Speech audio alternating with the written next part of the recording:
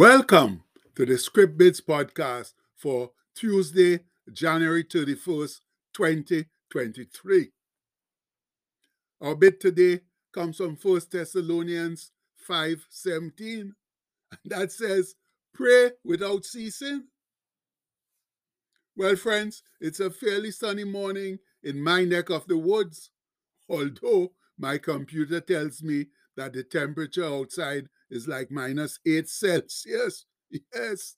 No, that's something we haven't seen so far this year, but it's winter.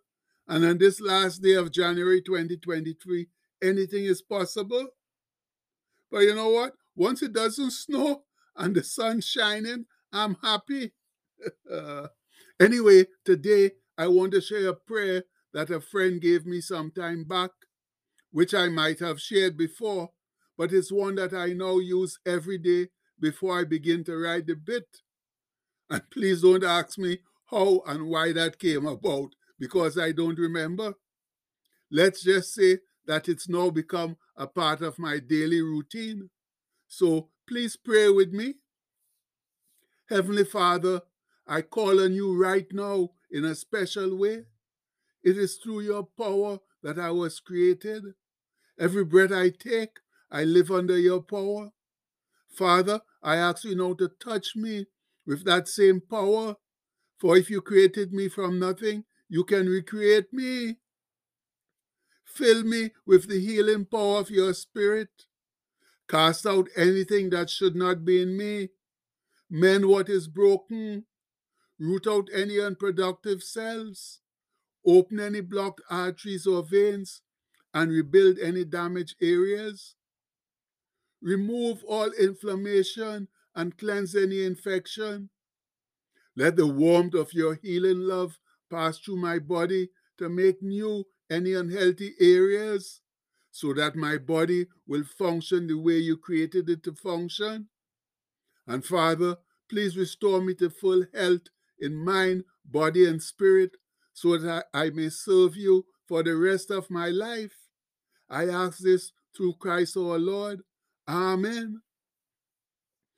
Friends, it's not a spectacular prayer, but a simple, down-to-earth plea for basic healing, reworking and restoring of our bodies and souls and spirits, something that we all need from time to time, especially as we get older and our natural parts begin to atrophy and decay from age and constant use.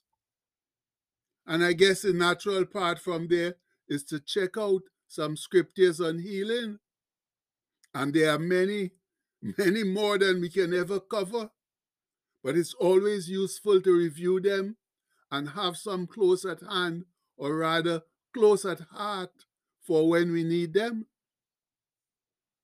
And this first one is probably one of the most important. It's what Moses said to the people of Israel when they murmured and complained at the bitter waters of Marah, where he cried to the Lord, and the Lord showed him a tree to cast into the waters that made it sweet. And Moses said of the Lord, if thou wilt diligently hearken unto the voice of the Lord thy God, and will do that which is right in his sight, and will give ear to his commandments, and keep all his statutes, I will put none of these diseases upon thee, which I have brought upon the Egyptians. For I am the Lord that healeth thee. And that comes from Exodus 15:24. So you see right there, my fellow believers, the first thing to do to avoid sickness and disease is to obey the Lord's commandments. So we ought not to wonder and complain because our world is filled with sickness and disease. For sin is the first step therein, and we do have a very sinful society. Then we have this marvelous reminder from Brother David in Psalm 103, where he says, bless the Lord, O my soul, and forget not all his benefits, who forgiveth all thine iniquities, who healeth all thy diseases, who redeemeth thy life from destruction, who crowneth thee with loving kindness and tender mercies. And we know that comes from Psalm 103, 2-4. Oh, my people, how can we ever forget the goodness and mercies of our great God? But unfortunately, for whatever reason or reasons, we do forget him and go about our own business, foolishly thinking that we don't need him. But that's a fool's wisdom. And that's why Cousin Saul warns us in Proverbs, where he says, "My son, forget not my law, but let thine heart keep my commandments.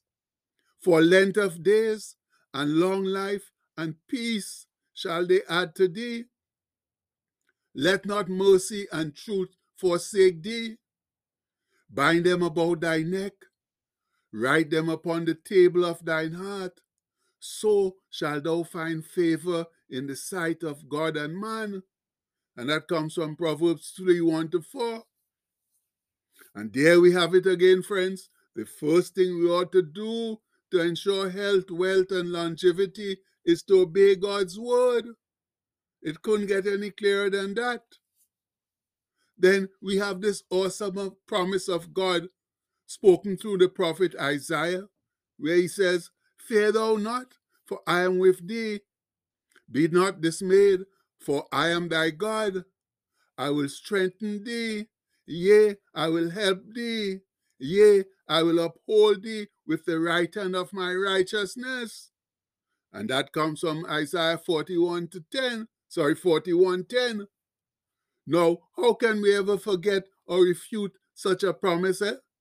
But again, sadly we do. Then Isaiah further tells us about the coming of Jesus and his awesome power to heal. But he was wounded, pierced through for our transgressions. He was bruised or crushed for our iniquities. The chastisement of our peace was upon him, and with his stripes, the blows that cut into him, we are healed. And that comes from Isaiah 53:9.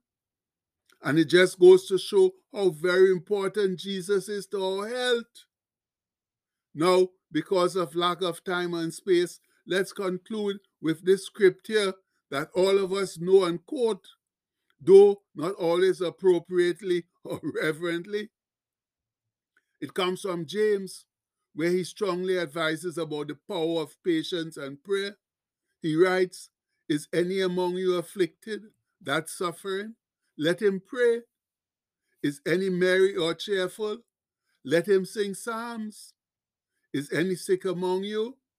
Let him call for the elders of the church, and let them pray over him, anointing him with oil in the name of the Lord.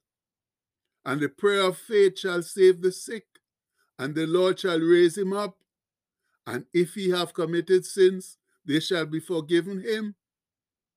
Confess your faults or trespasses one to another, and pray one for another, that ye may be healed. The effective fervent prayer or supplication of a righteous man availeth much." And we know that comes from James 5:13-16. Yes, my fellow saints, the prayer of the righteous can do wonderful things. Granted, it doesn't always work the way we desire, but one never knows what will happen until one tries. We don't understand how a great God thinks or moves, but we do know that he answers prayer, especially when it falls into line with his will. So please, let's not forget the power of prayer, no? As Brother Paul so rightly said to the Thessalonians, and consequently to us, pray without ceasing.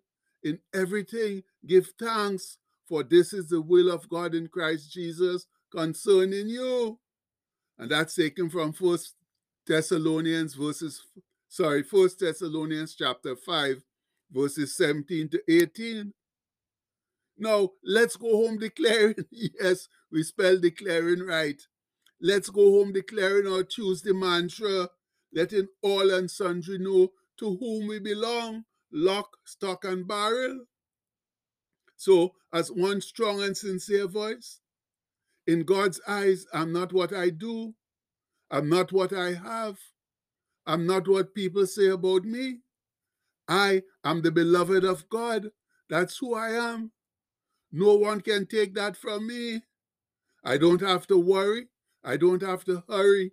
I can trust my friend Jesus and share his love with my immediate neighbors as well as with the whole wide world. Glory be.